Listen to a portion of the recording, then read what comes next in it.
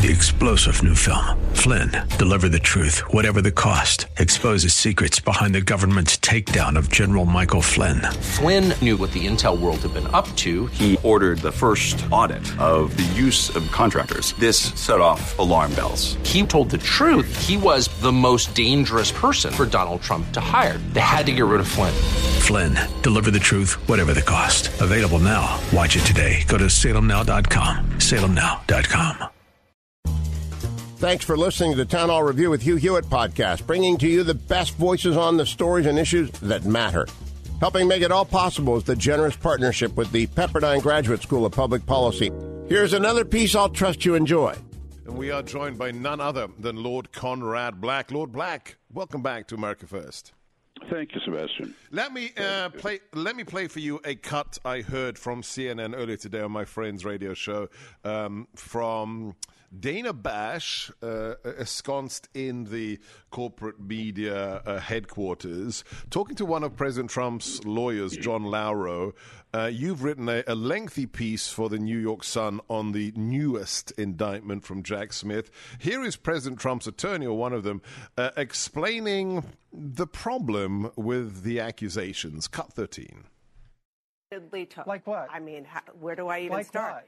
Tell me. Asking the Arizona speaker to interfere with ascertaining Arizona's electors. The Justice Department to conduct a speech. But any alleged is speech. But any alleged almost all alleged criminal activity has to do with using words and is speech. And that's listen. What you don't this is obviously the defense that you're going to use, and it will be fascinating to see how it works out in a court of law. I want to move on to another issue. I got to tell you though. But you make an interesting point, because you're saying that asking is action. No, asking is aspirational. Asking is not action. It's core free speech. The press should be defending free speech in this case. Let's talk about something else that you've repeatedly said. Clearly, Dana Bash did not want to continue discussing that point. But how perverse is it, Lord Black, as the former head of one of the world's biggest media conglomerates, to have a host on a national cable channel try and argue that free speech should be criminalized? Well, it is perverse and it is dangerous. But that is the corner that these Trump haters have backed themselves into. And in fairness to them, they've been conducted to that position by the United States government and by its abuse of its lawful raison d'etre of administering and executing the laws fairly, because the Justice Department has transmogrified into an arm of the Dirty Tricks Division of the Democratic National Committee, and they're trying to play upon this widespread dislike of Trump as a man who's seen by many to be boorish and a bully and a man who took every corner on two wheels when he was in the private sector, and portray him as a monster and virtually a gangster, a thug, a person who it is notorious public knowledge that he is a thug and a gangster, and therefore anything that he does is apt to be a crime. So we'll just overlook the inconvenient fact that you just mentioned, that what he is being charged with is indeed a legitimate exercise of the constitutionally guaranteed right of all Americans to free expression. And in addition to that, he did have a legitimate grievance about the changes to the voting and vote counting procedures prior to the last presidential election. So, his counsel, who was on the air trying to make himself heard, I saw when he was being respectfully treated by another interviewer on another network, said that they were going to relitigate the entire list of their legitimate grievances on the 2020 election, people would be summoned under criminal subpoena and have to explain the consequences of 40 million harvested, unverifiable ballots in an election where 50,000 votes had flipped, Trump would have won. And that is his complaint, and it's been stifled by the courts and by the media. And now, if they ever get to trial with this clunker of a case they have, that is going to come out, and it's not going to be easy to ignore it. Well, look, this is a crucial point, so let's dissect this a little bit further. We're talking to Lord Conrad Black. The website is Conrad M. Black. He is the co-host of the podcast Scholars and Sense with Victor Davis Hanson and Bill Bennett. A new episode just dropped on Friday. Please subscribe and listen to it, and you can follow him at Conrad Black on Twitter. This is the case will not be televised. We know that it won't be televised, but nevertheless, it is a platform upon which the grievances of 2020 may be aired. We know this is a judge who looks on President Trump inimically, but she won't be able to block everything. And it goes to my hypothesis that I'd like to test with you, that the left has become radicalized. The Democrat Party of today could not envisage having a JFK or a Scoop Jackson amongst its ranks today. It truly has become an extremist party. But my question is, are they less than intelligent? Because it seems to me like a hugely potential own goal, that driven by your hatred of the 45th president, you're giving him not just a national but a global platform to actually litigate that which he didn't have a chance to litigate after 2020. It doesn't seem very strategic, Lord Black. I agree. I think it is tactically mistaken. And what I don't understand, I honestly have no idea how this comes to pass, but they claim to want Trump as an opponent, and yet they are trying to destroy him. And now I know there is this theory that they're so diabolically clever that they think that in attacking him as they are, it will cause the Republican Party to rally behind him, and therefore they will have the opponent they want. But the trouble with that one is I don't think they are that smart, by the way. If they were, we wouldn't have Biden as president. They would have found someone better than that, and Harris as vice president. But the problem with it is, in persecuting this man, they are going to make him more popular, not just to the Republicans, who like him anyway, most of them, but to the voters as a whole. And because Trump is clearly being persecuted, and as time goes by, this will become more and more obvious as the cases are examined in a little more objectivity, and that's going to accrue to his benefit electorally. And I think I think they have a real problem here, because at the same time, the difficulties of the Biden family are becoming harder and harder to keep under the rug, and the old line about people living in glass houses. Now, my own view, and we've discussed this in previous programs, is that they're going to push Biden out. They can't do it now. They can't push him out of office because they don't want Harris as the president, but they're going to push him out. They can't run this guy again. And so they're hoping. So will they primary him before the election? I think to take a phrase from the Watergate era, a long row of limousines, except that they're not used anymore because they're gas guzzlers, but a long row of cars will arrive at the White House carrying the powers that be in the Democratic Party, and they'll say, look, you phrase it any way you want, but you can't run again. You blame it on the doctors, more time with your family, whatever you want, but it won't fly. And Joe will take the hint. But I don't mean to be disrespectful. The president will take the hint, and then they'll try and bring in a new candidate. Newsom is the favorite, although he's no prize candidate after what he's done in California. But they'll just pretend that this gong show with Biden and Harris didn't happen.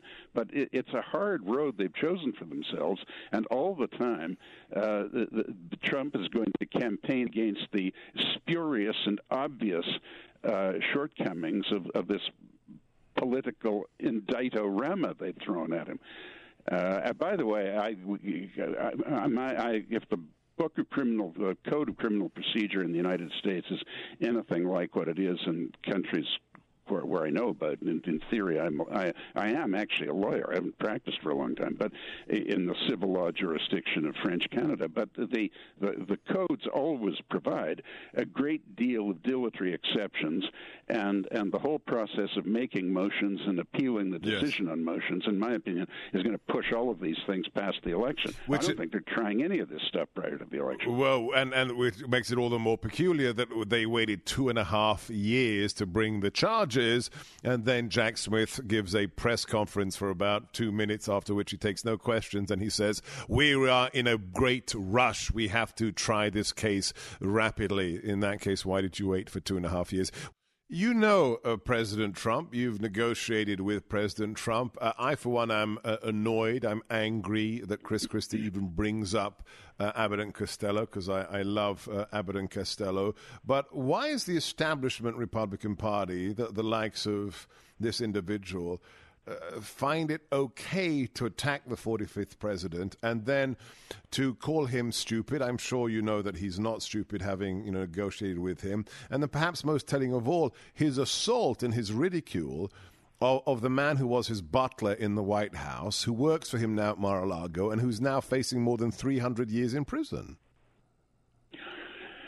I think it's a disgraceful performance by Christie, and I think his entire so-called campaign is a disgrace. It's just sour grapes. He was the most egregious bootlicker in the Trump entourage of anybody in 2016.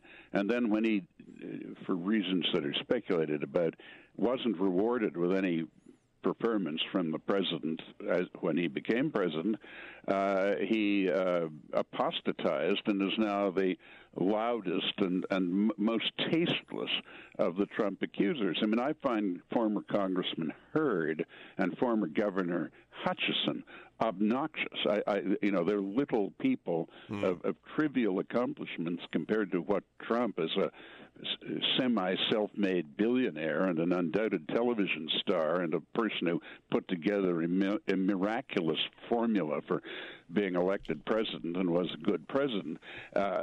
Compared to him, who are they? But Christie was, had a 9% approval rating when he left as governor, though I think he was a good governor for most of his 2 terms.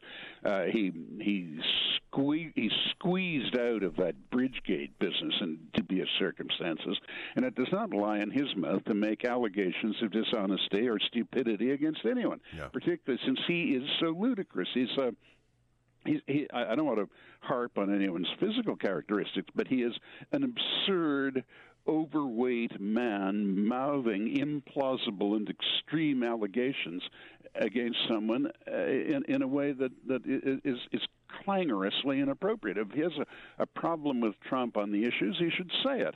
If he really thinks that Trump is an inferior character, he should say it, but say it in civilized terminology, not with an attempt to scrape the barrel of sort of schoolyard or back alley expletives. I mean, it's a disgraceful performance. You mentioned the liability that Biden has become. The prestidigitation, the permutations, the terpsichore that the Democrats are having to go through to defend him based upon what we've heard coming out in the various Hunter revelations are typified by this interview between Chris Cuomo and Jamie Raskin, the congressman of Maryland, where he actually admits something, I think, without realizing it. Cut 9, play cut. I think they've been very honest and open about it, but there's nothing else there. I mean, the Republicans haven't found anything else there. If there were, I'd be very happy to ask questions about it. But look, the payments to the family members. Well, what does that mean? The payments to the family members? As far as I know, Hunter Biden made a bunch of business deals, which is lawful, which a lot of family members have done, Republican, Democrat, other political families, they've done the same thing. And he had it, the money diverted into. The fact that they're saying, yes, the money was diverted to various family members from these foreign corporations, can they just get away with saying that and saying that that's not a crime and it has nothing to do with who their father was, Lord Black? Look, I have been one of those who's always said that if the Bidens are smart enough to get some saps to give them money just for access to Joe Biden, as long as U.S. government policy is not altered in respect of the receipt of those payments, it's as far as I can see, it's legal. But the president lied about it, and he's got a lot hanging out in terms of his credibility, and it's distasteful and it's shabby. But I don't see the illegality. What I pointed out in the piece you kindly mentioned in the New York Sun that was posted yesterday that I wrote, Victor Sorkin, the prosecutor that Joe Biden boasted of having fired, has stated, and it's right there in the internet, anyone in the world can see it, that he was fired because of Biden's intervention, and he was fired because he was investigating Burisma, not the Bidens, but he was going to get to the Bidens, and they wanted the whole thing shut down before it did get to them, and that's why he was fired. And he is saying that the threat of withholding U.S. government aid was made unilaterally by the vice president to spare his son and himself and his family the embarrassment of their corruption in Ukraine being exposed. Now, if that's true, those are not only grounds for impeachment, but for removal from office. Thanks for listening to the Town Hall Review. Our program is coming today in partnership with the Pepperdine Graduate School of Public Policy. It's America's most unique graduate leadership programs offered on Pepperdine's breathtaking campus in Malibu, California. Learn more at publicpolicy.pepperdine.edu. If you're enjoying the podcast, please tell a friend to go to Town Hall Review and sign up as well today. 3-star General Michael J. Flynn, head of the Pentagon Intelligence Agency, knew all the government's dirty secrets. He was one of the most respected generals in the military. Flynn knew what the intel world had been up to. He understood its funding. He ordered the first audit of the use of contractors. This set off alarm bells. The explosive new documentary, Flynn, Deliver the Truth, Whatever the Cost, uncovers the facts behind this scandal. Flynn told the truth. He was the most dangerous person for Donald Trump to hire. I find out the worst enemy that I'm going to face in my life is right here in America. They took my assessment and they wanted me to change it. And I was like, I'm not changing it. They had to get rid of Flynn. With in-depth interviews, archival footage, and never-before-seen personal records of the man behind the headlines. I just felt like I was drowning. Flynn, Deliver the Truth, Whatever the Cost. Available now. Watch it today. Go to salemnow.com. salemnow.com.